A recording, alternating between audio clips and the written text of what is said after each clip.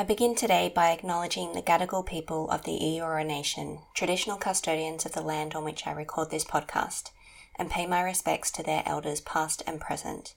I extend that respect to Aboriginal and Torres Strait Islander people listening today. Aboriginal and Torres Strait Islander peoples have an intrinsic connection to this land and have cared for country for over 60,000 years, with their way of life having been devastated by colonisation.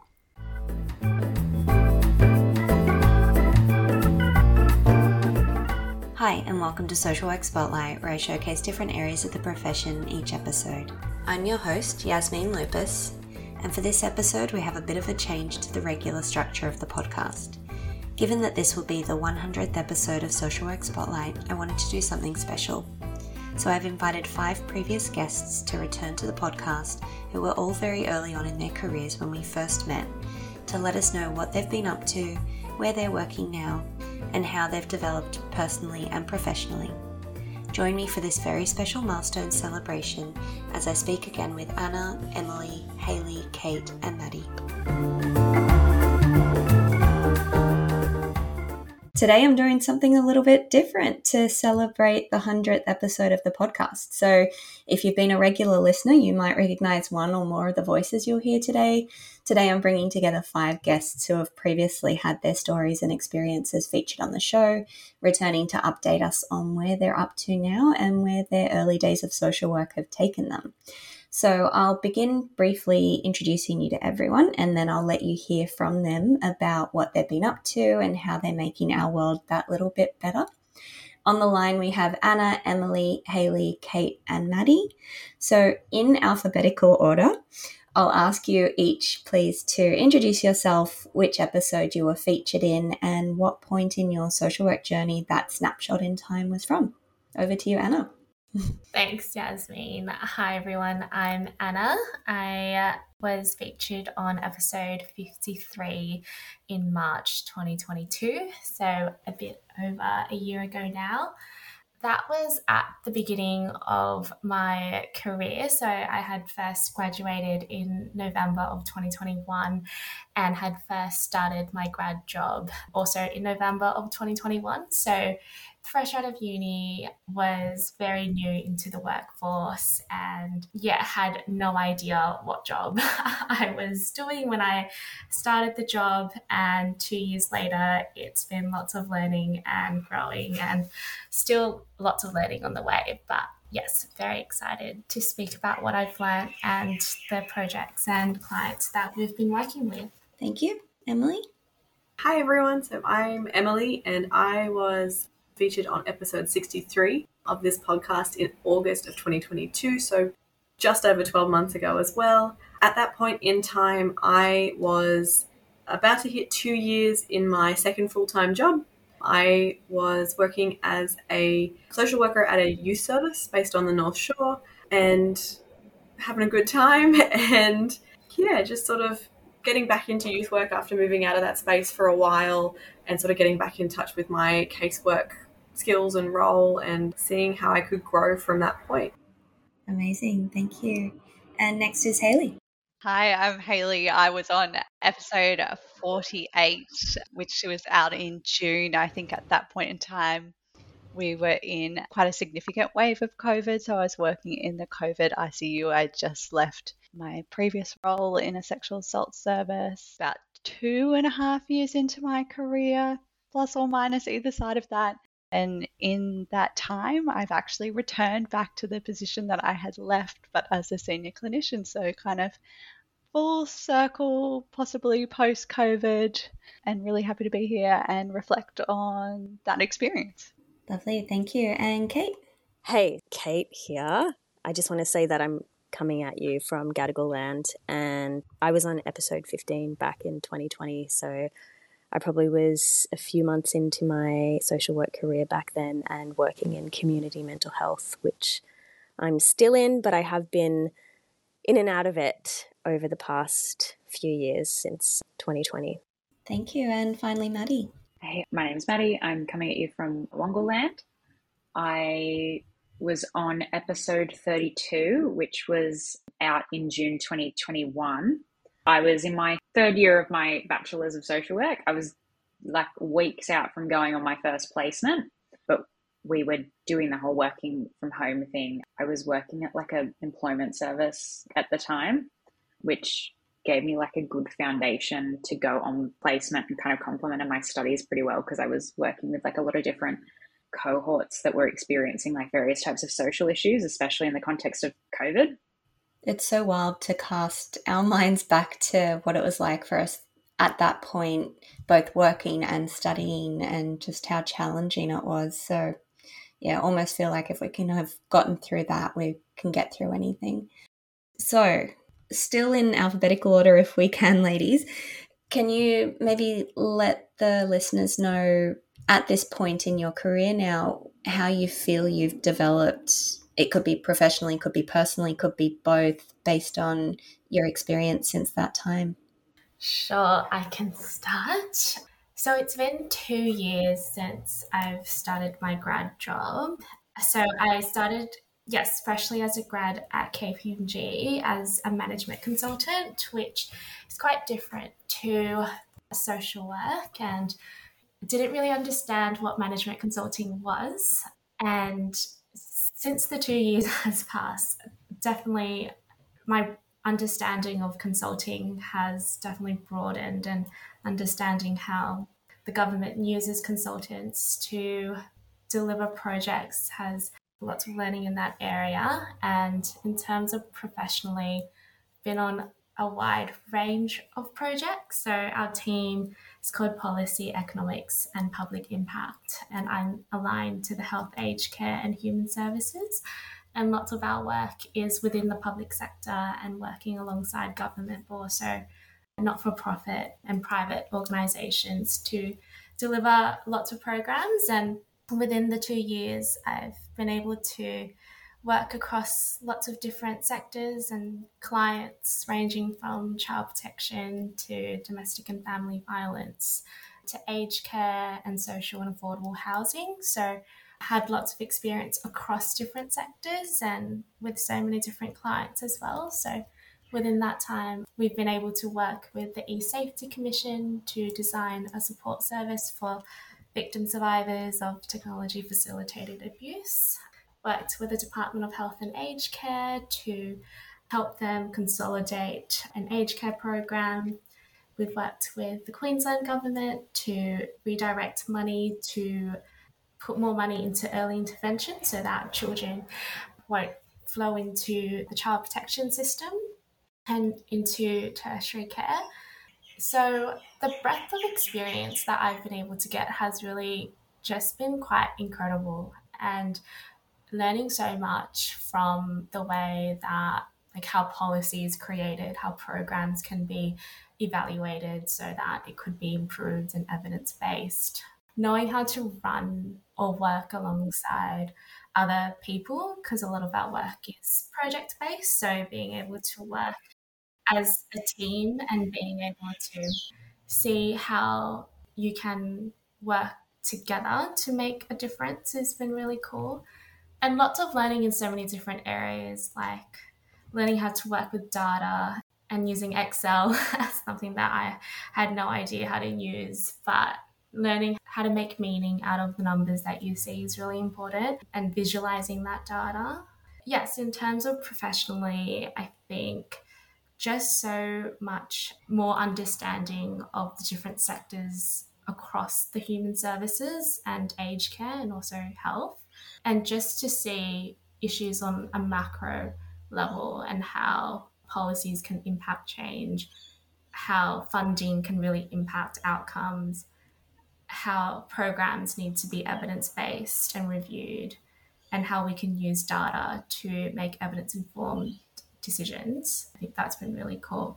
And just being able to understand that you do get to work across so many different sectors, but as a consultant, it's very much you get in, you do the project, and then you get out. And so I guess I don't really see much of the implementation side of our projects. So it's just different when you don't really get to see how your work has long-term effects. But I think that's just the nature of consulting in general. But yeah, in terms of personally, I think it's been a lot of growth as well. I think the biggest growth is just trusting in yourself more and knowing that you do have the skills and ability to conduct the work, and being able to lean more on people who you admire or respect and have things to learn from. And so that's really been something that I've done more this year, is to reflect on what I'm good at, but also reflect on areas that I can develop on. And that's been speaking up when I don't know the questions or answers, being able to voice my opinions more, and to, trust that I can do the work. It's just backing myself more. So, yeah, I think that's been a bit about my 2 years. Incredible. Has the social work team grown since you've been there? It did initially grow when I first started. So we had a few associate directors come and join the team, which was great. So a few social workers did join, but we have had people leave as well. So there's been a little bit of change, especially with the recent, I think there's a trend with government trying to be less reliant on consultants. So I think there's definitely been that impact on the market and people staying as well. So a lot of fluctuation at the moment. Do you have much input into the types of projects that are taken on, or the types of funding that comes to you? Or do you just kind of get told, hey, we're working on this project, what's your input? No, we don't get much say about what projects we get put on. I think at the end of the day, they do look at the skills that you have and the goals that you want to achieve and try to align that to the projects that they currently have. But it really depends on the market and what project is available at that time. And I think with consulting, there is an emphasis on billable hours. And so that's the hours that you get to spend on client work. And so if there is a project where you are able to be utilized, then it doesn't really take into consideration what projects you want to be on. But with saying that, I've been really lucky to be able to work on really interesting projects. So I'm really grateful to have had such diverse experiences across so many different sectors and clients. And I think that's the beauty of consulting as well, as much as sometimes it can be really hard, that you do have to be quite flexible and agile and adaptable. And so you might be working in health or aged care or human services or climate change, or just so many different types of sectors and clients. But you learn so much from that, and being able to lift what you know from one sector into another sector has been really valuable. And so I've been able to see how governance is implemented in child protection, but also how that can be translated across to aged care. So I would say being able to have so many different experiences actually serves you in the long term. And I think that's something that I would give to new grads joining consulting, is that really have an open mind about the projects that you are on. And even if it's something that you might not have an interest in, there's always going to be learning opportunities and opportunities to bring knowledge that you gain from one project, one sector, across to a different sector. So, yeah. Amazing. And I would hope that the outcomes, at least from each project, might then inform future projects, because you'd have a lot of questions that come up from answering questions. So at least hopefully you get to see a bit of a progression in terms of the projects that are picked up by the company. Yeah, definitely. I think a lot of the work that we do means that, especially the recommendations or considerations that we put forth in our reports, hopefully they get pulled across to action, and then from those actions there's further work to be done. So I'm really excited, especially to see the development of, we did a piece of work for the Child Protection Department of Communities in Western Australia to see how they're spending their money across statutory services. And currently they do want to put more money into early intervention so that the flow through of children coming into that home care system is reduced. And so from that piece of work, I'm really excited to see how more pieces of work can come out of that. And being able to be on those projects has been really cool, because I wasn't a data person or an economics person, but coming into this role, it was really eye-opening to see how decisions are made, especially for human services, and being able to point to, this is the data that we have, and in 5 years' time, this is how many children will be in our home care system, and this is how much it would be costing the government, has been, really powerful when you can see the cost savers that government can have when less children are taken into care. So, really cool. Amazing. Thank you, Anna. Over to Emily. Yeah. Where to start? So I guess in terms of development for me, I might go about this a little bit like chronologically. So I am actually no longer at the place of employment where I was when I did my podcast in August of last year. And if I think about the development that I had in that organization, even in the few months I was still there after the podcast, I got to develop a bunch of skills that I hadn't necessarily been aware I had or utilizing previously. I had managers at the time that had seen that I, felt pretty comfortable with data entry and IT and that sort of stuff. And so were allowing me to grow my skills in our, say, contractual obligations on the data side, and sort of helping me grow in my understanding of like systems and that sort of stuff. And so there was an emphasis at that point, or an understanding that they were sort of mentoring me towards leadership, which was very lovely. And I'm very appreciative of them that they saw that potential skill and that they were willing to foster it. As sort of my time at the service continued, due to like changes and staffing changes, I sort of took on more responsibility and that sort of stuff. So I also, through that process, learned quite a bit about myself in terms of my ability to recognize when I'm not doing so great. So with the changes and the extra responsibility, I ended up suffering with pretty significant burnout. And one of the sort of developments, I guess, for myself in that space was how much I needed external supervision. So I'm very grateful to Hayley, because she recommended a really great external supervisor for me. And so I connected with her fairly regularly towards the end of my time at the service, just to help me manage that burnout. And I can't sing her praises highly enough. She's such an excellent supervisor. And through my supervision with her, we sort of reflected and started to recognize that part of my working style, or part of my approach to working, is that if I know I can do it and I can take the burden off someone else, I will do it myself. Mm-hmm. And so she helped me to recognize that I feel a lot of responsibility for my fellow staff members, and that if I can see that they are struggling or that they're really busy, I will just sort of do it anyway if I have the capacity to do it, even if I don't necessarily actually have the capacity to do it. I just think I can probably get it done. And so having that external supervision was really helpful to sort of bring that to the forefront of my understanding and my sort of awareness of myself, and help me to sort of better understand, like, I do need to be moving on from this space. I can't afford for my own personal well-being to remain with the sort of workload I was having.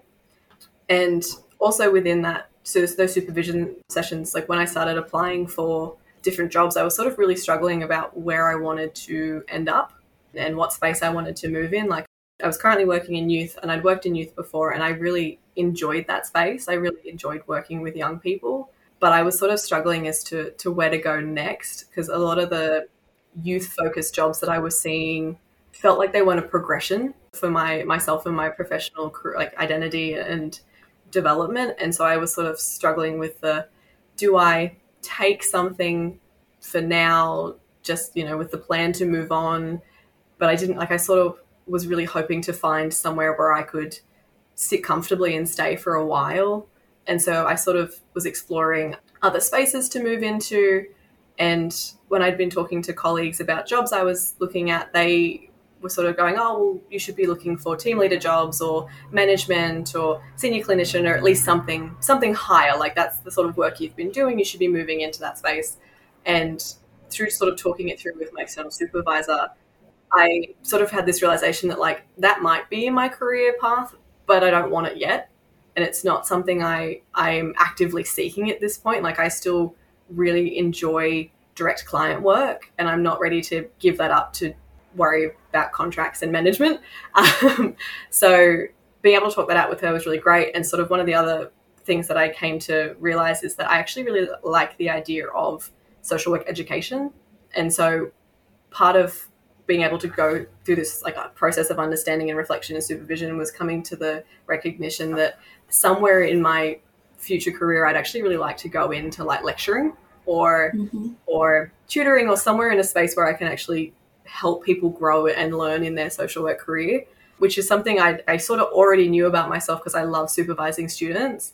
But it was the recognition that like I can actually do that as part of a career path for myself. So there's some of the things I learned while I was still at the previous organization, but where I ended up after all of that is I actually ended up in the mental health space at a brief to moderate level intervention service in Western Sydney. And when I sort of applied for the job, I was like, okay, this looks interesting. I actually applied for their drug and alcohol clinician. So I was like, that's not too dissimilar. I've done drug and alcohol before. It's just sort of something I'm familiar with, but it's just a different space. And what it has turned out to be is essentially it's a counselling job where I'd come from casework. And so my first couple of weeks, and my team lead has heard me talk about it regularly in our supervisions, a lot of the first couple of weeks was me sort of struggling with the idea of like, do I really know what I'm doing here? I've done drug and alcohol counselling before in a very structured program with a very clear idea of we are talking about your drug and alcohol use, and had found myself in a mental health service with a focus on drug and alcohol, but still a mental health service, and being essentially left to my own devices to counsel people because they had faith in my abilities, and just really struggling with but am I actually doing this? Do I actually know what I'm doing? Why are they leaving me unsupervised? I need more help. And so I have supervisions with my team leader, and she's, would tell me like, we have confidence in you. We trust that you know what you're doing. But I was like frantically doing as much professional development as I could in the meantime, just to try and upskill myself. And so I think that's part of in terms of professional development for this one, like the moving into the counselling space has been really wonderful for my professional development.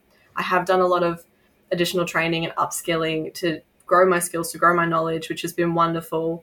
It's also helped me sort of recognize that I'm interested in the mental health accreditation, which I hadn't really sort of considered before. And so now I'm sort of thinking about it and wondering how to go about doing that. And I've sort of started looking into that.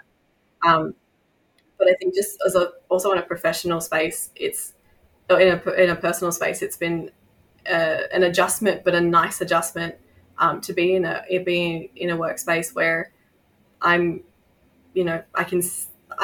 coming to terms with that I do know what I'm doing. At least at the bare minimum, I remember the basics of counselling they teach us in social work, that most of it's about relationship building anyway. So I think it's personally been a very fulfilling couple of months in this role to know that like I have retained some of those skills and knowledge, and I'm able to see with the clients that I'm working with that despite my reservations, they seem to be really getting something from what I'm offering. And it's just sort of, I'm also in the space in a slightly more senior position than some of the other clinicians. And so still being sort of given that trust and faith that I can also help, be a guide to some of the other clinicians in the space is lovely too. So it's been a good 12 months or more of growing and learning for me. And I imagine it's going to continue to be that as I go forward, but it's all very positive growth coming out of some challenging times. Yeah, incredible. And look, I've spoken with so many people who have been thrust into leadership or management roles well before they felt prepared or before they wanted the role. And I myself have been through the same process where I've thought, am I doing this just because it's expected of me? If someone higher up leaves, then you're kind of almost expected to jump into that role because maybe you've acted in it or you've got the capacity. Did you find it difficult trying to rationalize to the people around you why you weren't wanting to go for those roles? At least not now. Yeah, yes and no. There were some that really got it. Like when I explained it to them that like I really enjoy my direct client work, I don't want to give that up. Some came back with the response of, oh, but find yourself a team leader position and you can do both. And I was like, true, but like, so for the most part, There were many that were quite understanding once I explained it. The people that were really understanding were very much the people in the profession. Like, they were counselors, they were psychologists, they were the ones that were already in the profession.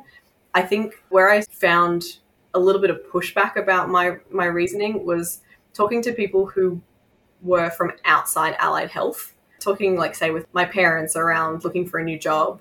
And, my dad would be like, you should be going for a management position. It should be all about career progression, because he comes from a very corporate business space. And so for him, it didn't sort of make as much sense that I was like, but I don't want to progress at this point. And, like, progression doesn't necessarily look the same for me in allied health or in social work as it does in a corporate business model. My sense of progression is not like clinician, team leader, manager, CEO. Like, it's caseworker to counselor to growing my expertise in certain areas to moving back into casework in a more specialized area. Like, it's my understanding of progression is not like super linear. It's like, I'm just growing my skills and knowledge and becoming more specialized, or becoming more knowledgeable and more skilled.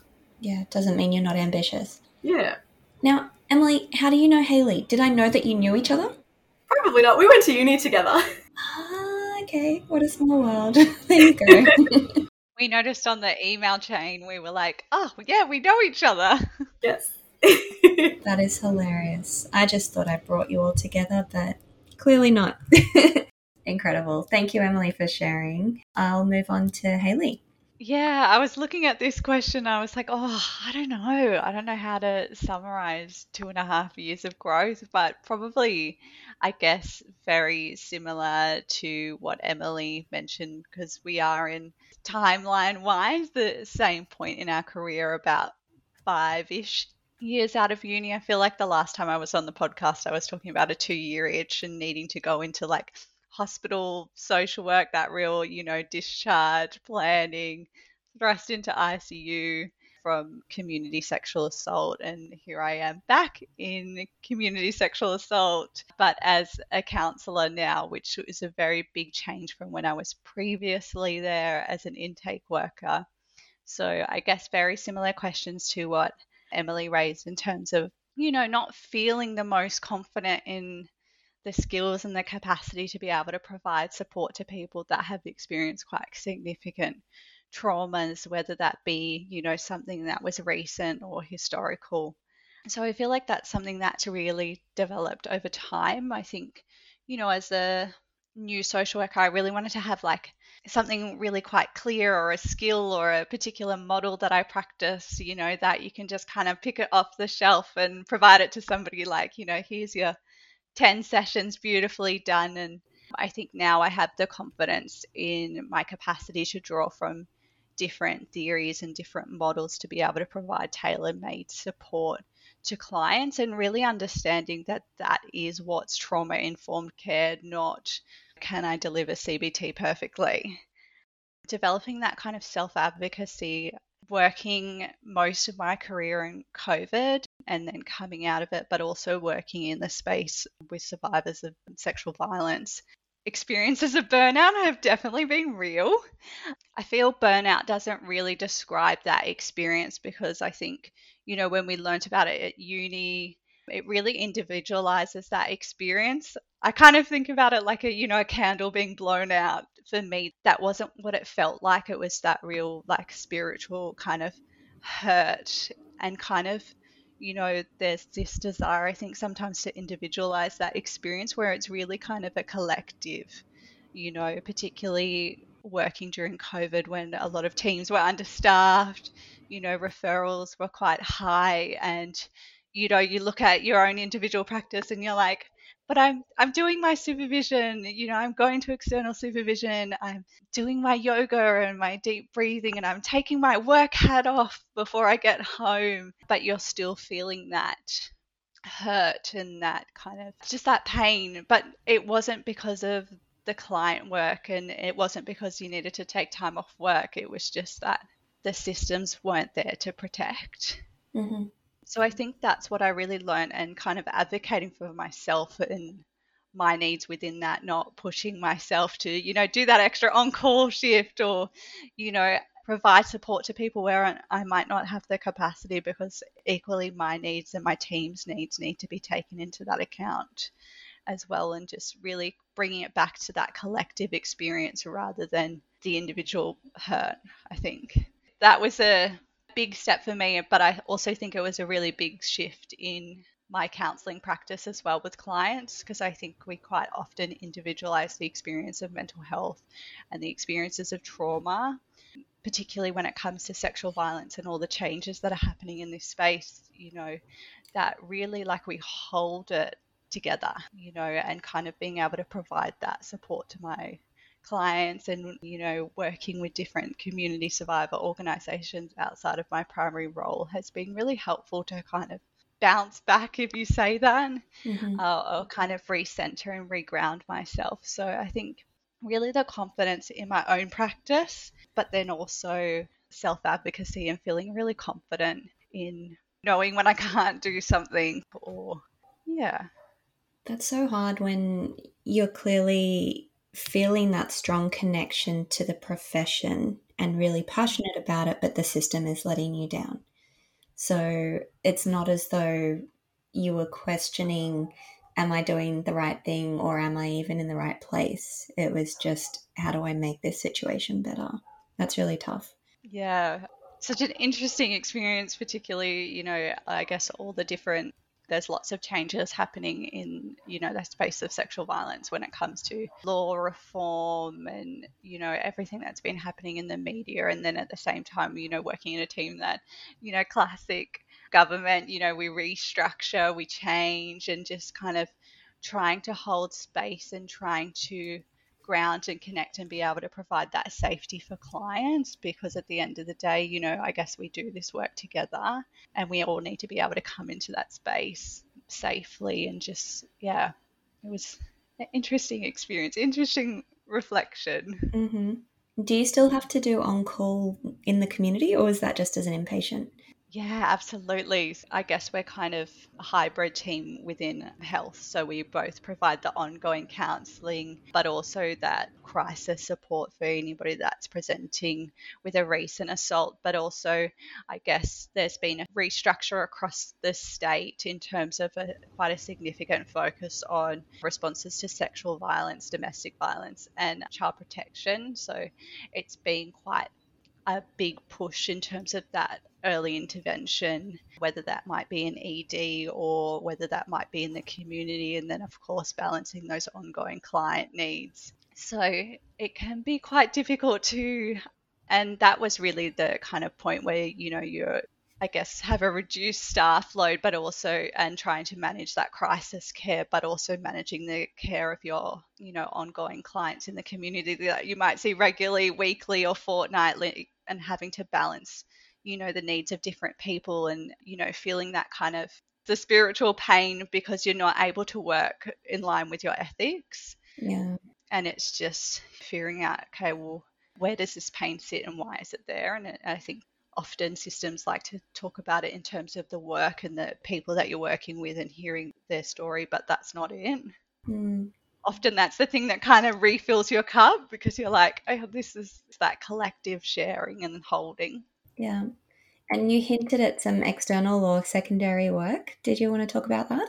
Yeah, so I've always had a love working in the space of sexual violence, which is a really odd thing to say, I guess, for people that don't work in this space to hear, but really have quite a strong passion in terms of learning from those that have lived experience and being able to provide platforms or safe spaces for them. So I've been able to do some really great work with some community organisations, ones that haven't really started, and helping them build their platform in terms of what they can offer, but then also providing some group facilitation or monitoring as well, which is just, it's such a step away, I think, from the work that I provide, I guess, in my paid job. But also to the same respect, it probably goes back to where I was first employed at Samson, which was for male survivors of child sexual abuse. So it's kind of also a full circle to the same respect. And I think sometimes in government roles, maybe the ability to provide groups or, things that maybe are a step away from your normal day to day. It's quite nice to be able to also be able to balance that in terms of your community and volunteering work as well. Yeah, that's really cool. Thanks, Hayley. We'll move on to Kate. Wow, everyone's got such broad experiences, and it's interesting to hear everyone's journey, especially we all sound like we've been in social work for 5 years or less. Yeah. And it's awesome to see where everyone's at. So the episode that I was on was, I can't believe that it's been 3.5 years, to be honest. And yeah, I've been in mental health pretty much that whole time. In terms of, professional development, I can list a few things that I've done in my short, 3.5, 4 years, where predominantly I've worked in community mental health. So I've worked in adult teams. I've worked to cover staffing rates or lack of staffing, really. The mobile assertive outreach team and crisis intervention in mental health, so the crisis service. I've worked in suicide prevention as well, which was actually a new initiative by New South Wales government, which was part of the Towards Zero Suicides Safe Haven and suicide prevention outreach team. So I worked on that and helped implement that and open the services and worked on criteria and procedures and whatnot. So that was interesting, as well as then being a clinician for the team. And now I'm in early intervention psychosis. That's predominantly what I've been doing. I've also stepped out of health for a period of time and worked in education as a student support officer at a high school, which was really interesting. However, I think I missed working on a team and working with people from a similar background or who have a similar language and how we can explore contexts. I think it was interesting to see the priorities of the different sectors. So education, obviously, education is prioritized. I was one social worker in a school, so there were a lot of social issues and supports that students needed, but it sometimes was difficult to provide the services to students during school hours because they had to be in class. It was a very interesting experience. So that was more, early intervention and prevention work. So you'd be looking at doing group programs and working with the youth centre closely across the road, working with families. You're doing a whole lot of different things and working closely with the school counsellors as well. So did that for a little while and then went back to health.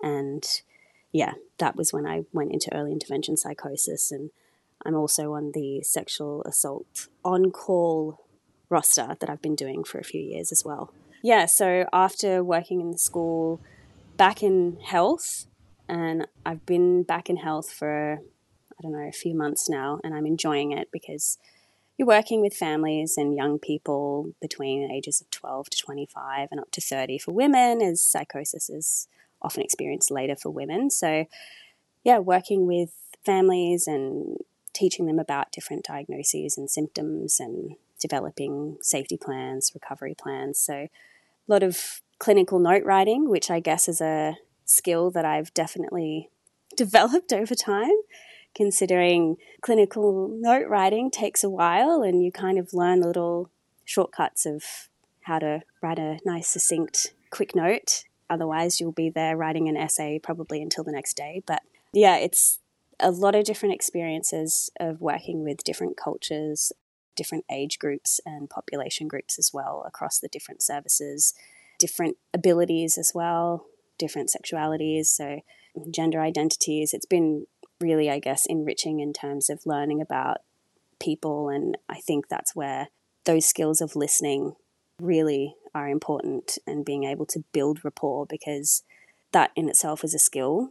And it's really helped, with me developing ongoing care and support for people, just knowing their backgrounds and making sure that I'm working from a trauma-informed, person-centered approach as well, and focusing on people's strengths and shining a light on people's strengths, because as we know in mental health, there's a lot of focus on the biomedical model, and sometimes it's difficult to challenge that, even though it does get challenged. And the great thing about the district I'm working in now, they have a strengths manager who is slowly shining a stronger light on strengths-based practice, and rather than focusing on strengths as being an approach that you can use, it's a practice that's embedded within everyone's practice that is used and considered throughout the whole of someone's care with the service. So I really find that fantastic.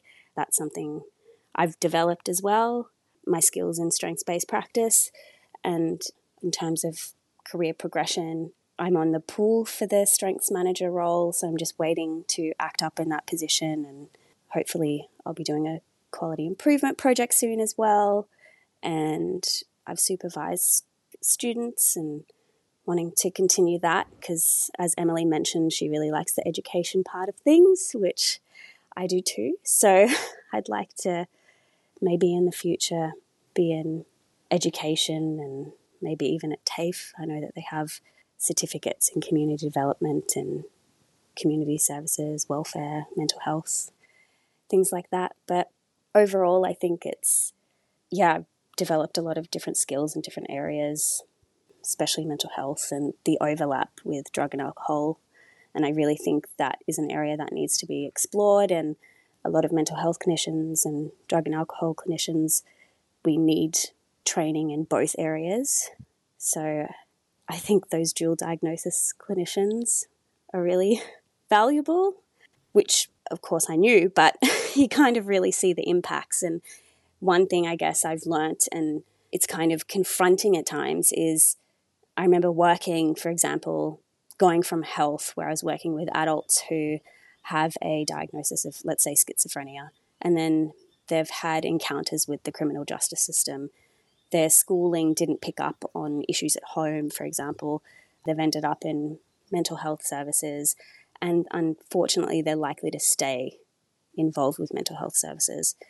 And it was kind of interesting when I went to work in a school. It's kind of like you're coming from that prevention model, and you can kind of see these issues from the start where maybe a kid's exposed to domestic violence and they're, Aboriginal, and they might also be waiting for a court hearing. And it's kind of sad because you can see, basically, if you don't intervene early, you can just see the trajectory, and it's really depressing. But thankfully, schools are starting to get student support officers and social workers, youth workers in, which is very valuable to hopefully curve that trajectory. And there's a lot of different change going on across different sectors. Even the government, I guess, recently announced that they were going to be funding prevention and early intervention group work and stuff around toxic masculinity, which is really fantastic because that's for, teaching young boys and young people about healthy relationships and how to express emotions and how to express gender appropriately or anger appropriately, things like that. So those things are imperative. But in terms of personal development, I guess, I think at the moment I am, doing a master's of counselling at UNSW, which is really interesting. And as part of my self-care, I do like floristry, and self-care is really important. And I know burnout has been mentioned, and I think it's kind of scary how quickly we can burn out. So it's really important that we keep up with things that we love doing outside as well as getting supervision. And yeah, I think in terms of my social work career, maybe education in the future. At the moment, I'm really wanting to do community development, capacity building, humanitarian work, but that's a whole other discussion I could have. But yeah, I guess that's pretty much me in a nutshell for the past 3.5 years. That's a lot. Well, when you say that you're seeing the impact of trauma over time, is it because you're seeing a similarity of presentations, or is it because you get to work with someone for a long period of time, or a bit of both? I would say it is a mixture of both, seeing similar presentations and working with people over a long period of time, so you actually get to know the person and understand their experiences. And with that in mind, you can actually view and understand them through a more trauma-informed lens. So I think a lot of the time when people come to mental health services, they're viewed through their diagnosis rather than through their trauma. So everything's interpreted through their diagnostic symptoms rather than through survival responses and trauma. And I guess when I was talking about this in particular, I was referring to like when I was working with young people and the trajectory of their potential life outcomes with their trauma in mind. So it was just interesting when working in a school where I could see that all of these things were happening, being part of the or involved with the justice system, being in foster care, coming from a family where there was domestic violence. You're seeing these early signs of trauma.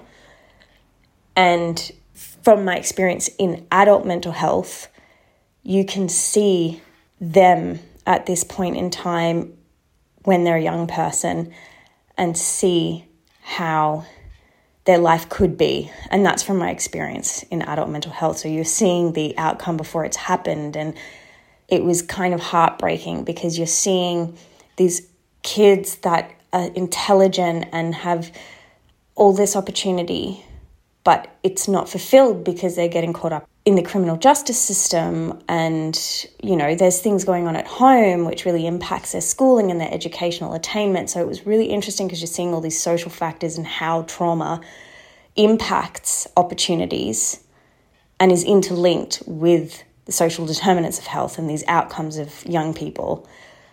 But I would say, yes, the impacts of trauma that you see over time are from similar presentations and working with people over a long period of time, but it's also working in that prevention, early intervention space and education to working with more crisis intervention or the point where someone has a diagnosis, where these kids don't in it. When I was working in education, always have a diagnosis, but it's those early signs of trauma, but then they get caught up in the mental health system, they get a diagnosis and then the trauma is not really considered. And that's what is really I'm seeing, which is really quite heartbreaking because it's not being, their trauma isn't always being addressed.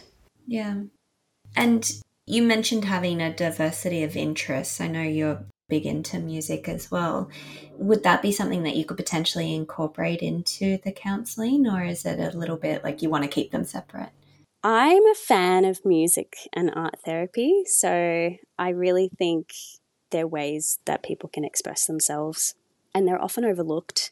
I definitely incorporate it into counselling, especially if I were working with younger people or actually any age really, who doesn't want to like get a drum or an instrument and like thrash it and see what it sounds like and create something and use it as a way to express something. If you're listening to different pitches or different tones and it's, you can say that's anger or this is happiness. It's like a way to slowly build skills around identifying emotions and other areas.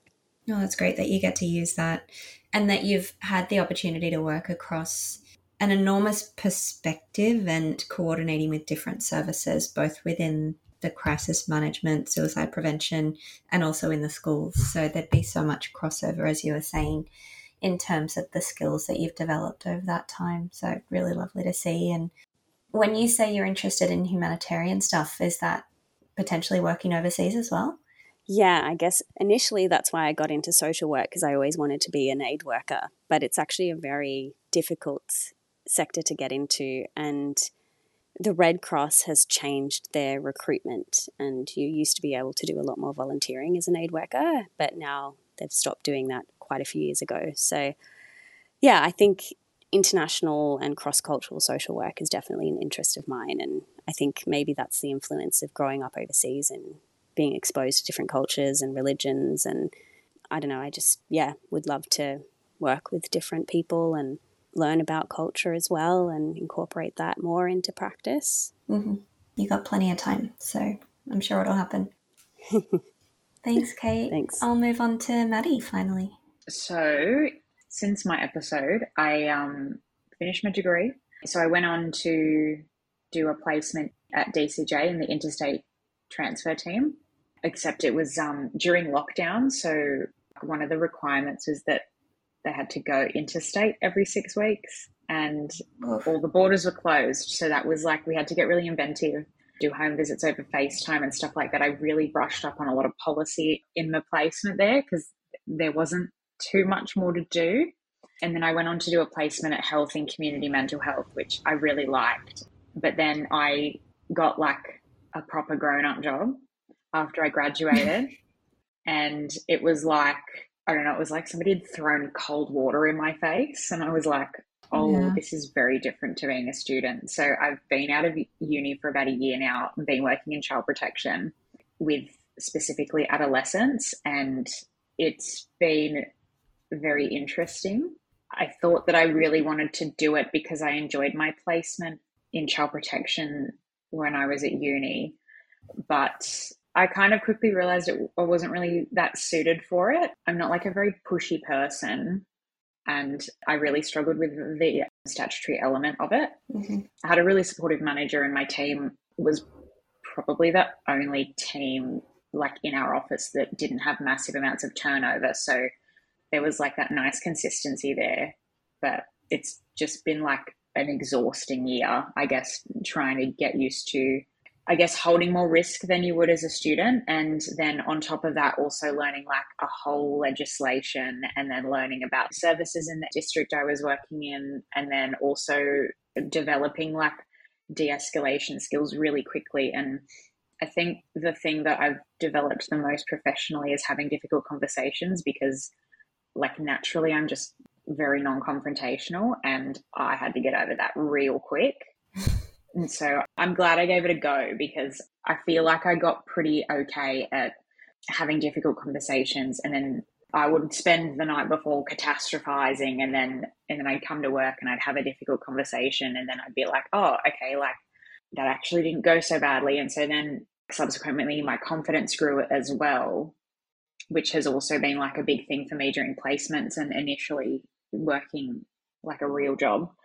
So I think personally, in terms of development, I've been very humbled by social work. I think I graduated being like, yeah, this shouldn't be too hard, whatever, like that very blasé student mentality. And then I got to an actual job, and then I guess very quickly, I really resonated with what Emily was saying, like really very quickly being like, I don't know what I'm doing. Who gave me this degree? This was a stupid decision.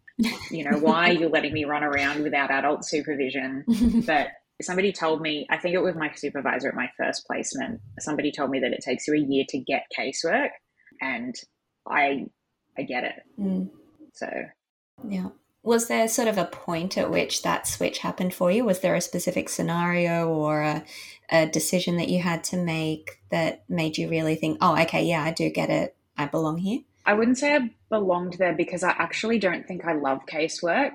I think just practicing, I've had some really complex cases, especially with adolescents involved in the child protection system. Like, they're complex. And I think just doing it day in, day out, I was like, okay, like I'm starting to get it. Like I'm starting to understand like what services are suitable for various situations. And I'm starting to understand how to like have difficult conversations with people that are productive and not combative. I think it was just mainly practice, and considering I'm an incredibly impatient person, that was quite, I guess, draining for me. Mm-hmm. I think I got maybe like 4 months in, and I was like, I just feel really defeated. Like I feel like I'm not doing anything. Like I really gained an appreciation for like the flaws and benefits of systems. I used to write all my essays at uni on systems theory because I thought it was easy, and then I realized actually it's the most important one. But yeah, I guess I think a lot about that. I don't know, has anybody heard that story about the starfish? Like there's a boy that's walking along a beach, and there's just hundreds of starfish everywhere, and he's throwing in the starfish like one by one, and this guy comes up to him and he goes, you know, what are you doing? Like, why are you bothering? There's too many starfish. You're not going to save all of them. And then the boy throws the starfish in the ocean, and he's like, well, I helped that one. I made a difference to that one. And then he like throws another starfish in, and he's like, and I made a difference to that one as well. So I kind of just started thinking about all my clients as starfish, throwing even just a little bit closer to the ocean. Yeah. No, it's beautiful. It's a great analogy, but also I think it says a lot about your own confidence as that was building, of at least you're throwing them in the right direction. Yeah. Right? You're not throwing them away from the water. That's fantastic. And where do you see it heading? Are you enjoying the working with adolescents more now? What do you want to do with it? Oh, my last day was today.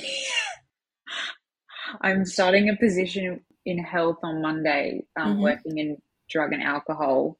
For community, right? There's a lot of community mental health happening right here. Well, yeah, I think that would be suited a bit better to me. I've actually also just been accepted. I want to do public health at uni. Amazing. So I think that because of all of the systems and how they impact on like people's lives, and you know, sometimes they can cause more problems than not. I think I really want to kind of maybe head into policy at some point and like gain a better understanding of how this interacts with this to create this health outcome and stuff like that. So I'm pretty excited to do that. Yeah. Well, my colleague who sits next to me in the office, she's not a social worker, but she calls herself token social worker because if she had the chance, she would have definitely studied social work. She just finished her master's in public health and it took her a long time, but it's got that flexibility that you can just take it module or subject by subject. So she definitely thought it was worthwhile doing. Well, I suppose it's interesting you say that, like use token social worker, because I feel like the field I've been working in as well, I could almost pick who had a social work background and who didn't. And like it's been really good. I got an appreciation for working in a multidisciplinary team, but also almost like sitting here with like some social workers, it's like very refreshing because it's like a lot of validation, because I guess when you're in multidisciplinary teams, you need to justify your position to people who wouldn't naturally take the position that you would. Yeah. Incredible. Can I jump in and just say one thing around what Maddie was saying there around like the starfish and just helping, you know, a little bit in the right direction? That was one of the lessons that I learned similarly, like very early on in my first like adult job after the degree. I started in drug and alcohol as my first like full-time job. And I remember going to sessions with clients and feeling like I wasn't making any progress, or that like I'd try and refer them to mental health because their mental health was a sort of a bigger priority and it wasn't getting anywhere. And I had a team leader at that point who was very blunt, very frank, and was just sort of like, maybe this isn't the time for them and maybe this is not the right time for them to be accessing support. But she's like, you need to check your expectations of, it's not about what you think you can achieve, it's about what they're capable of achieving. And she's like, the number one thing you should be focusing on is, can you give them a positive experience of seeking help? Because if you can achieve that, you have done a world of good, because it means when they're ready and when they're able to, they will seek support because they've had a positive experience. So I think even if it felt like you were butting your head against systems and things, if you were able to give those adolescents a positive experience of engaging with a support service, you've done your job well. All right, let's kick over to Anna. If you could say anything to your past self, your social work student self, or your newly graduated self, would there be any advice, or what do you wish that you had known? I think those 2 years has been, like, a lot has happened within those 2 years that my fresh graduated self would not have ever known she would experience. And I think I'm very grateful to have had that experience of working across so many different sectors and clients. And for me as a social worker, I always thought I would be in human services. And so I thought, yep, I'm here to be on human services work. But if I had to go back, I would say definitely spread your cast out wide and be really open-minded to working across so many different projects, because that's where the learning is, and be really comfortable with being uncomfortable. And I think that's been where a lot of my growth has been, is when I didn't really know much about this sector, but going into a project and being able to work alongside people who know so much more than me has been a great way to learn. And there were so many times when I had no idea what was going on. And I think being able to develop the skills of asking the right questions, being able to be curious about the work that you're doing, having attention to detail, and being able to, be really committed to what you do will serve you very well, because especially in a job that's changing so much and there's a lot of unpredictability and where the scope can change, being able to remember why you're doing the work that you do and the impact that it can have is really grounding. And I think for me as well, 2 years ago, I didn't realize the importance of having such diverse skills in your team. And oftentimes you could be the only social worker there, but you could also have someone who has a background in economics, in health, just so many different things, and being able to lean on the expertise of other people. And together you can really make a difference and have so much more power in what you can achieve. In terms of other things, I think being able to be more confident in my skills as well is really important, and being able to back yourself. And a lot of the times, no one really knows what's going on, and having the confidence to call that out and to lean on people who may know a little bit more than you, and to trust in the process, knowing that I might not know what I'm doing, but there's a process that we can follow and questions that we can ask, and leaning more on the client as well, and being able to work together to come to a conclusion. It's been lots of learning, and I'm really excited to see in the next 2 years what I'll be doing next. I think the fact that other people within your company or organization recognized your skills and your strengths and helped to foster that, so that helped to increase your confidence in your own, recognized you could kind of figure out who were the right people to lean on in terms of learning from others. So perhaps you didn't see it straight away, but someone else saw that in you and helped to foster that. So it's really lovely. You find yourself in a place where people can see that, even if you can't see it for yourself. Yeah, definitely. And working in a supportive team goes a long way, where there are people that you can trust and people that, you know, who would look out for you, and that would give you those learning opportunities as well. Yeah, for sure. And Emily? I'm going to say the thing that I sort of would tell myself or wish I knew back then is to not hesitate on finding an external supervisor.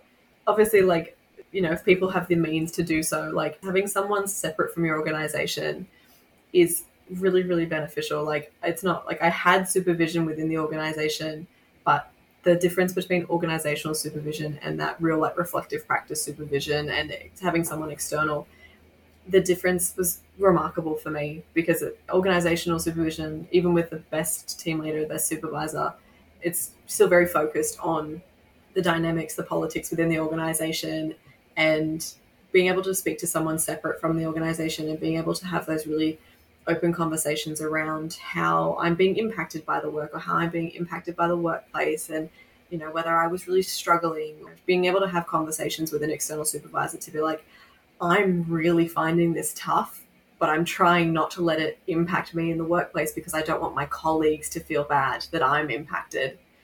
And so having that external supervisor has been just an absolute life raft for me in the past couple of months, just to try and, like, help me really understand how I'm doing, really recognize how I'm doing, and to try and help me identify and build strategies to sort of keep myself safe afloat, and how to help me then transition out of a place of burnout into a space of recovery and support me through that recovery process. So within obviously having the means to do that, that would be sort of my biggest learning. I wish I had known 12, 18 months ago, because I put it off thinking, oh, I'll be fine, I don't really need it. Yeah, it would have saved me a lot of trouble. Oh, Emily, if I can, like, jump in there as well, I think your experience of burnout and, like, talking about recovery, I think that's really important in talking about hope for social workers, because at uni, it's burnout's always like this big scary monster and you can't get over it and you'll be ruined and there's no point trying to come back from it. And honestly, I feel like you're the first person I've ever heard talk about coming out the other side of it. And, you know, as somebody who's pretty exhausted at the moment because of work, it's actually, like, given me a lot of hope to hear you be like, no, you can come out the other side of it, and there you can work out strategies and learn more about yourself and reflect on your practice and stuff like that. So Yes, thank you. I'm clearly covering it well. But I think, like, similar to Hayley, I think my expectation of like what burnout would be this like end of it, like that's, you know, I've fallen out of love with my career, I'm done, I need to leave the sector.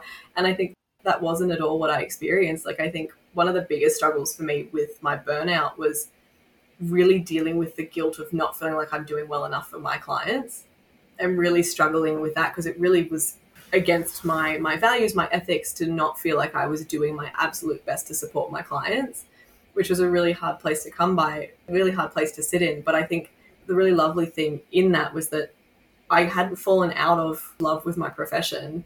Like, it was clear that I still really valued this space and really wanted to stay in it. I just needed to find a different environment to do it in. And so I think that's where, you know, being able to have those conversations and having that space to debrief, to reset, to have someone outside the bounds of the organization be like, yeah, but let's really just focus on you. Because often in my tendency, which again found through supervision, is that I tend to not focus on myself if other people are struggling. And so having that space where someone was like, actually, no, we just got to focus on you and how you're doing, and we need to look after you, gave me permission to be like, actually, I need to do something different. I need to get comfortable with letting go and moving on, to look after myself, to be able to get back to the social worker that I want to be, and be able to practice and exist in line with my value and my passion. So yes, there is another side to it. It's an ongoing space.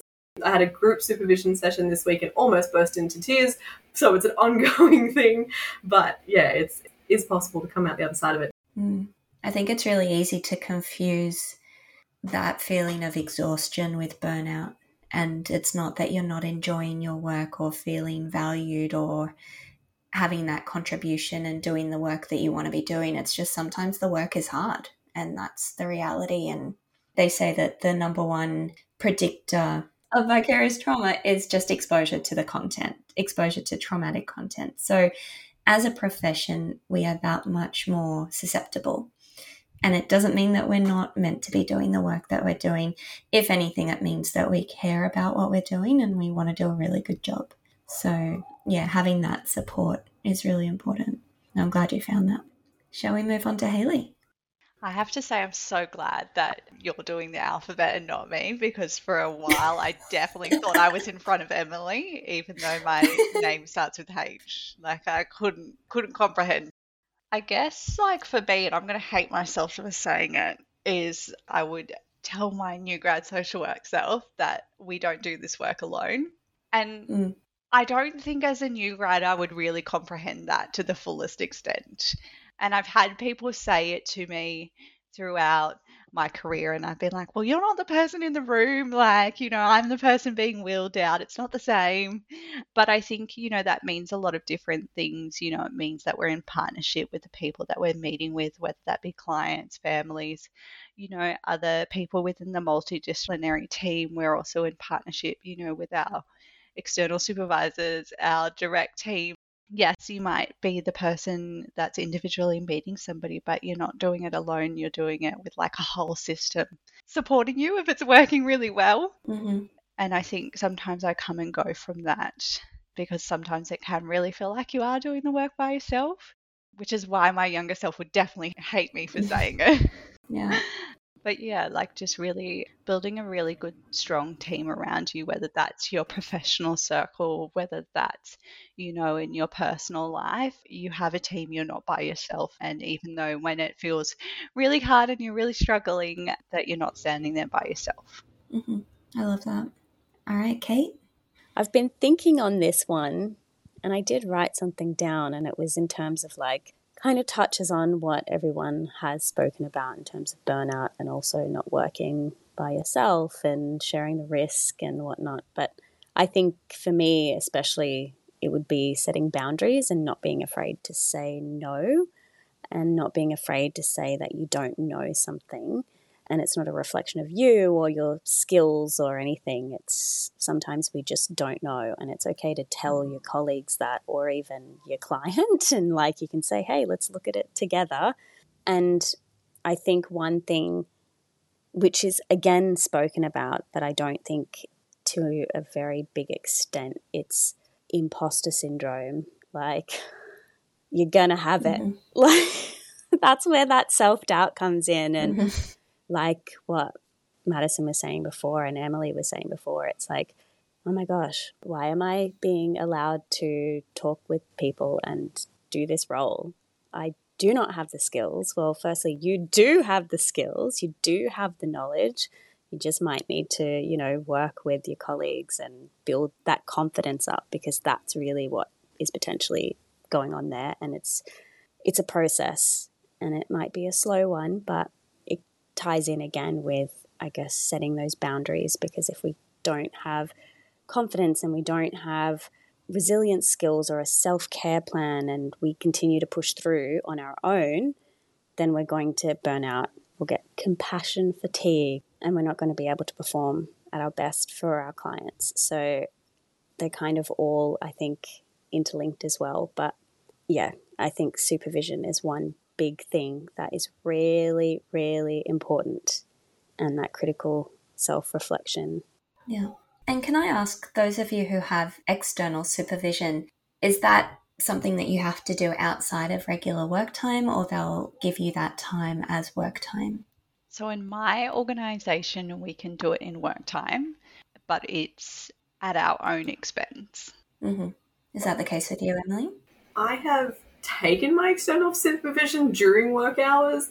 I haven't explicitly asked if that's okay. I've just sort of scheduled it and no one's told me it's not. And like Hayley, it's at my own expense as well. I just wanted to ask if it was a tax deduction. Yes, it is. Yeah. It should be. And so is your ASW membership and your union fees. And I just went to the tax person and I can tell you. Any books that you get for education? Yeah. And any seminars. Brilliant. We love to hear it. I went to a conference in Melbourne. I am claiming that. Yes. I am really curious, like, when the imposter syndrome kind of finishes. I mean, I feel like I still feel that all of the time. And we were actually having a joke about it in my team because we've got new people starting soon. And I have always been the youngest person employed within my team. And I'm like, feel like a kid just like running around like mad. Mm-hmm.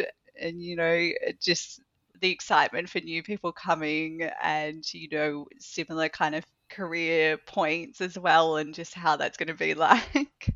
Not to be Debbie Downer, but almost 20 years into my career, never. But that's usually when something will come up that throws you for a loop. So it's not that you're not confident doing your role or that you don't know the legislation and how it trickles down and how you apply guidelines. It's more if there's something that's new, instead of doubting yourself, maybe seeing that as something exciting and something new that you can learn, or just turn to your colleague next to you if hopefully you have that opportunity and just say, can you remind me, like, I think you've had a similar scenario, what did you do? So using that as a learning point rather than, I think what you're suggesting is, there can be a tendency to automatically like have this reflexive impulse of, oh, I don't know that, therefore there's something wrong. It's just, no, rephrasing it and going, that's new, that's interesting. How am I going to thought my way around that? You mean use our actual counselling skills on ourselves? Maybe she's born with it. Sounds horrible. Maybe it's CBT. Narrative therapy, reframing. Like, it sounds like a bit of external supervision right there, Yeah, we don't have time to wait for that. You got to lean on your team. All right, Maddie. I suppose the advice I would give myself was, first of all, like, girl, you're going to be humbled hard. So just be prepared for that. Just because you have a shiny new degree, you don't know everything. But on the other hand, also manage the imposter syndrome, because you don't know anything and that's going to stick with you. A very confusing space. But I also would probably tell myself, like, learn how to have honest, difficult conversations very quickly and very well, because 9 times out of 10, if you can nail the honest, difficult, challenging conversation, if you can challenge people whilst being dignity driven and transparent with them and not over promising anything because you're feeling uncomfortable, then it goes well. I actually, in the last 12 months, since I've kind of switched to being honest with people and not beating around the bush, because we're talking about some really sensitive topics, being honest about like things that people need to change if they want things to improve, I can't think of a time when it's backfired. And I think that that's something that I wasn't prepared for, that became like very, very important, at least in like statutory child protection, was like critical. I guess it meant the difference between like somebody really resisting and somebody collaborating. Mm-hmm. I think people appreciate that integrity of acknowledging when you don't have all the answers. Because, yes, we come out of the degree, we've got the shiny new accolades, but we're almost led to believe coming out of uni that we will have all the answers and that we must know everything. So I think a client will appreciate you just saying, I'm not sure, because that is that honesty. That's the truth. That is the, I will go and find it. I will find the answer for you and I'll come back and we'll get through this together. And I guess that forms part of your trauma-informed care as well. Mm-hmm. Especially in my role, it was more challenging people when there were concerns. I mean, we were statutory people. Issues would arise. We would be like, for the safety of the kids, like this certain thing needs to change. And, you know, you're seeing people who are at like the lowest points of their lives most of the time and like in crisis and have a number of different things going on that can make them feel overwhelmed and not being able to think clearly because they've got housing issues. They might have drug and alcohol issues as well. They might be fleeing domestic violence. They might be also like living in poverty. And then, you know, you're turning up and being like, hey, on top of all of that, I need you to stop doing this, or I need you to change this about yourself. And so I think, you know, holding on to hope for clients and then like helping them hold on to hope. There have been times when I've been like, oh man, like I'm a bit tired. Like I don't know if I can hold on to hope much longer, because I just kind of feel like, you know, sometimes I felt like the odds were against some clients, but I guess working through it with them, and then, you know, even small wins, like I haven't smoked weed in a week. And then you're like, awesome. That's a week longer than somebody who hadn't. Yeah.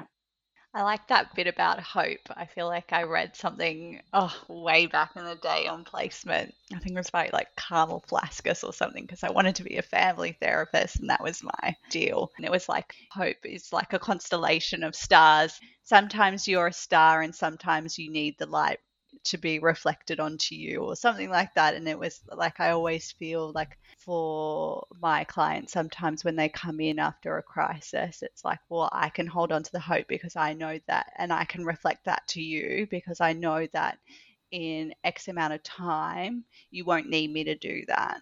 Mm-hmm. I feel like it's just something nice that we can be able to hold for our clients when they can't hold it themselves. Yeah.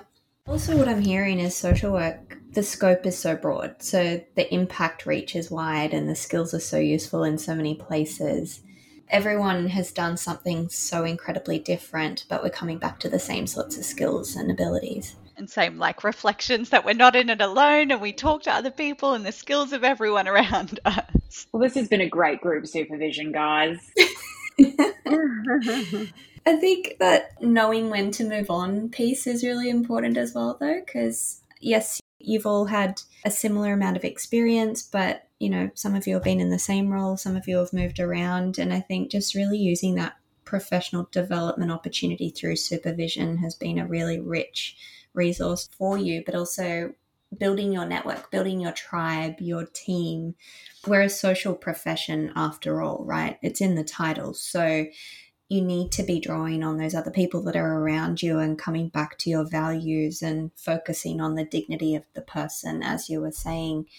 And yeah, just reminding yourself of why you're doing what you're doing. On the topic of working in, I guess, in a role that aligns with your values and stuff like that, I was kind of whinging about work to someone a couple months ago, and they sort of said something along the lines of like, you got to believe what you're selling. It was kind of like a big light bulb moment, because I was like, oh, I'm not really believing in what I'm selling here. Like I can't sell it genuinely. I guess I can't put my heart into it if I don't actually believe in it. And that was like a big moment for me in terms of like, all right, I got to get out, because I'd sort of been teetering I guess. I think sometimes with new grads, it can be easy to feel like they need to prove themselves. So like, I'm going to jump into like the most hardcore crisis work. I'm going to work in an ER on my first job. I'm going to pull like all these overnight shifts and stuff like that because I'm going to prove myself. And that just kind of ruins you, and don't do it. Oh God, poor Hayley. I see you during COVID, right? I see you, on-call sexual assault, all of the... I definitely did that, and I would not recommend.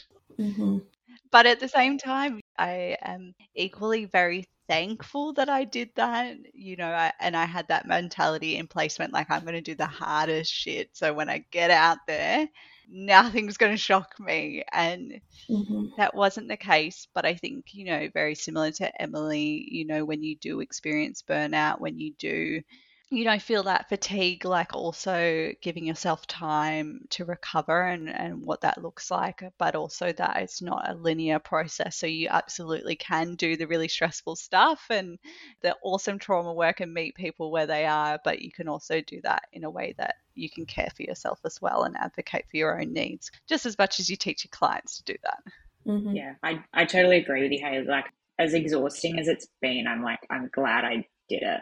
Because, yeah, you're right. It is going to be a breath of fresh air when I walk into the new job on Monday morning and, it's not like, I'm not going to say super hectic, but like, it's not like massively crisis driven. And it really does, like, I guess, accelerate your professional development because you can kind of back yourself and be like, well, if I can stick this out, then I can stick out anything. Mm-hmm. I will say it's weird stepping out at the crisis work. Like it feels uncomfortable sometimes. You're like, oh God, what's going on? You mean I don't have to be in 10 places at once? Yeah, where's the panic? My blood pressure is strangely low. I had lunch today, not at my desk. Great. Yeah. That's true. I think make sure you take breaks. That's important. We mentioned something before about like building a tribe, and I think one of the things that I did in the past year, which was something I'm probably really proud of, and amongst like the client space stuff, is that I was working with 2 other social workers, and we decided to host a World Social Work Day breakfast in our community. We were sort of like, we're in this organization, we know there are other social workers in the area, like we really want to build connection, like we really want to build this support network. As we realized, Hayley and I know each other. So like we have this lovely group of friends from uni that we may only see each other once every 6 months, if that. But we have this brains trust we can sort of call on if we have any questions. And I think when we put together this World Social Work Day breakfast, we very much wanted to build that community, that brains trust in the area so that we had opportunities for connection, opportunities for resourcing, but also just opportunities to talk and share and grow over shared experiences. And I think that's one of the things that like I really enjoy around the social work profession. Like often, like Hayley said, it does feel quite isolating, particularly if you're in a space where it's a multidisciplinary team and you might be the only social worker. But when you meet another social worker, you sort of form this very quick connection, and being able to hold on to that and grow it is this really lovely space because you know how they work, you know what their core values are of their profession, and it makes things really just nice and easy and very a great place to sort of keep connecting and keep building on. I don't know if other professions have that same magnetism. I've been the only frontline social worker in my entire program for years, and we've just had 2 new people come on board that have social work backgrounds. And as soon as the email comes around saying so-and-so has just been offered this role and they have a social work background, I'm onto it. I'm on LinkedIn. I'm grouping them already.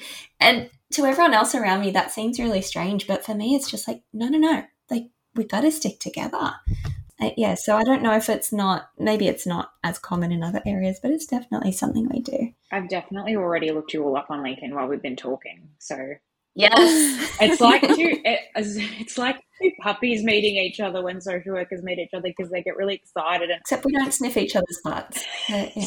It's like, Thankfully. oh my God, another one.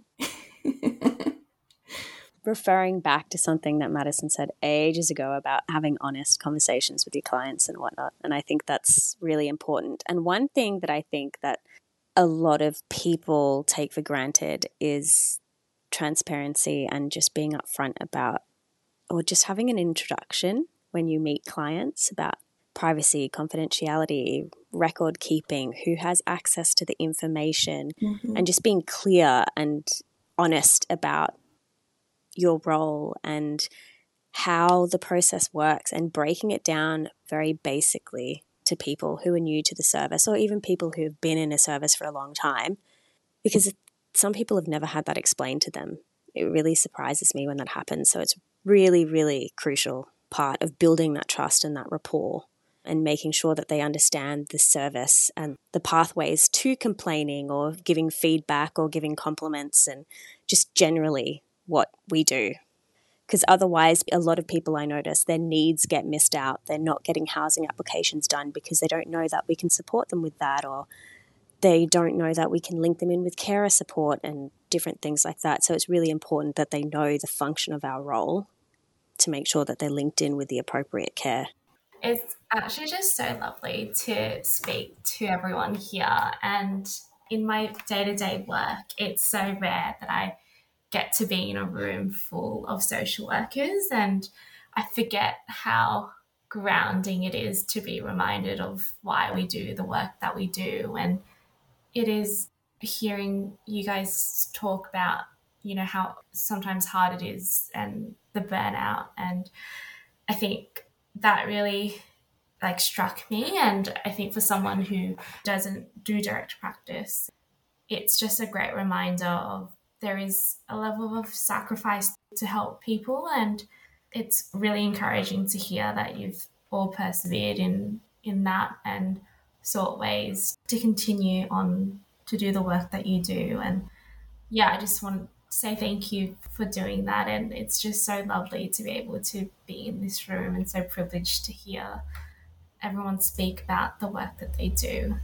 It's so lovely having, as you said, so many people in the room at one time, but also just refreshing to feel the excitement. And I see this with students as well, of you're just so excited about everything. Everything is new, everything is interesting, and you've got so much more that you want to contribute over the years. So yeah, I love hearing from people who are newer in their careers, because sometimes, especially, I don't know about other people who are further on in their career, but sometimes you do get a little bit stuck, or you feel as though you lose that spark. So it's lovely hearing from people who are new in that journey and have so much more energy and more drive and passion for what they're doing.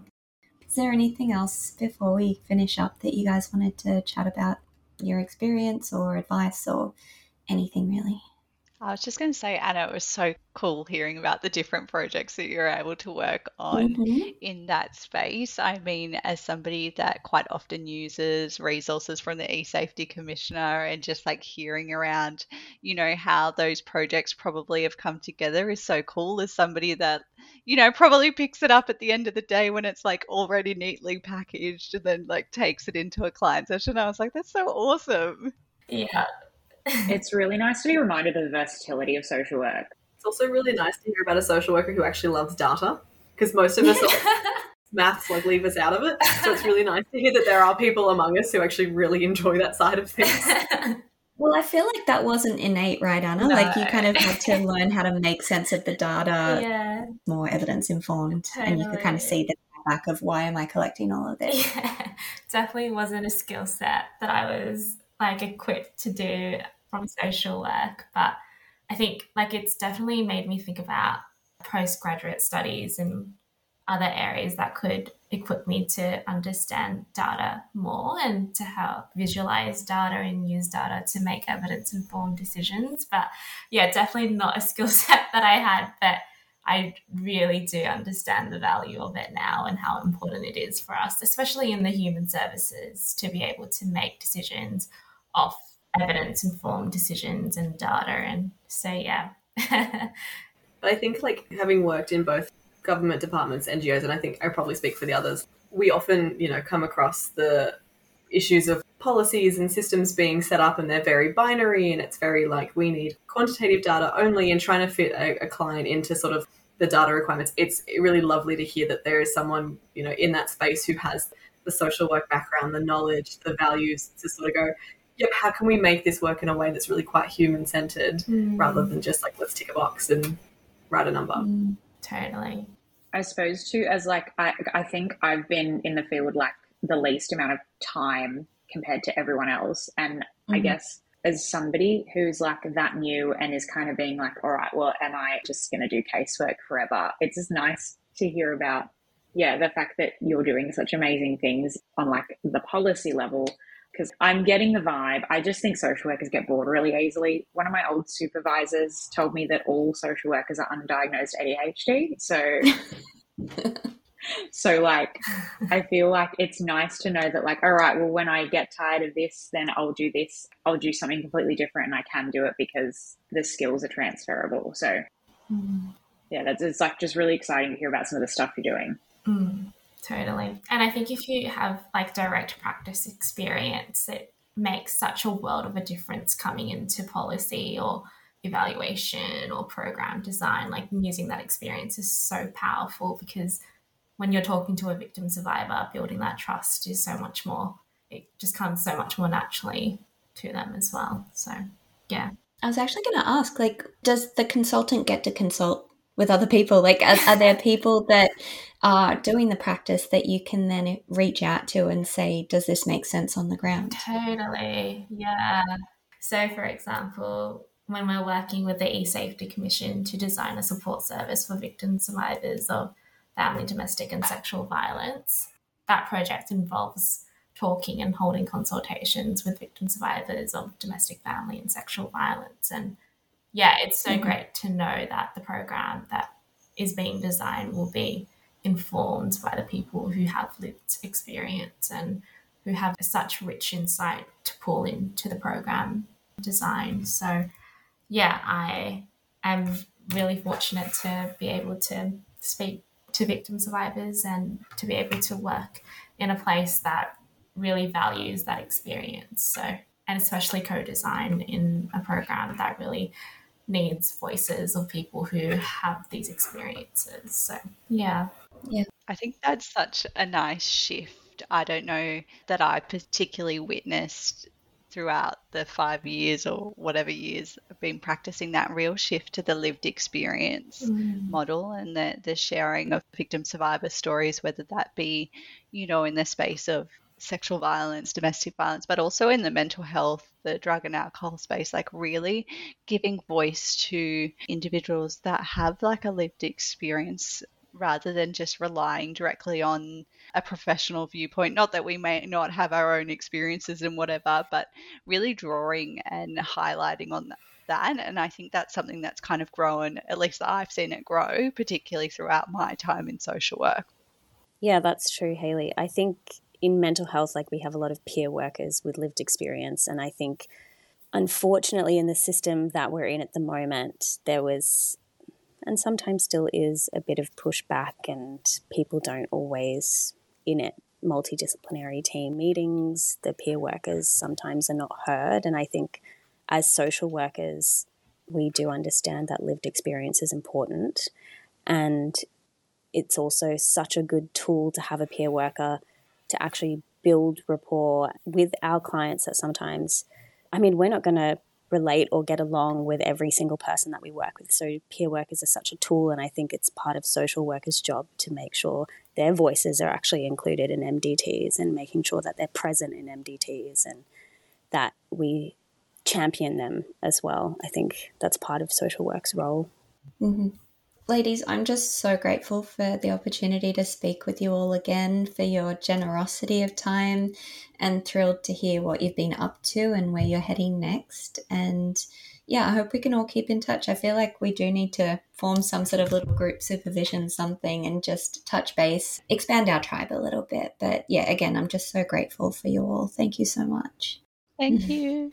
Such a pleasure. Thank you. Thank you for having us. Thank you. It's been great. Thanks for joining me this week. If you would like to continue this discussion, please visit my Anchor page at anchor.fm/socialworkspotlight. You can find me on Facebook, Instagram and Twitter, or you can email swspotlightpodcast@gmail.com. I'd love to hear from you.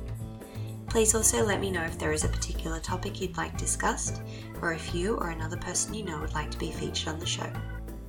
Next episode's guest is Yana, an accredited mental health social worker with over a decade of experience working as a practitioner and clinician within community-based and multidisciplinary services, working with individuals and families, providing one-on-one counselling and case management support, as well as offering mentoring and supervision to emerging and graduate social workers. I release a new episode every 2 weeks. Please subscribe to my podcast so you're notified when this next episode is available.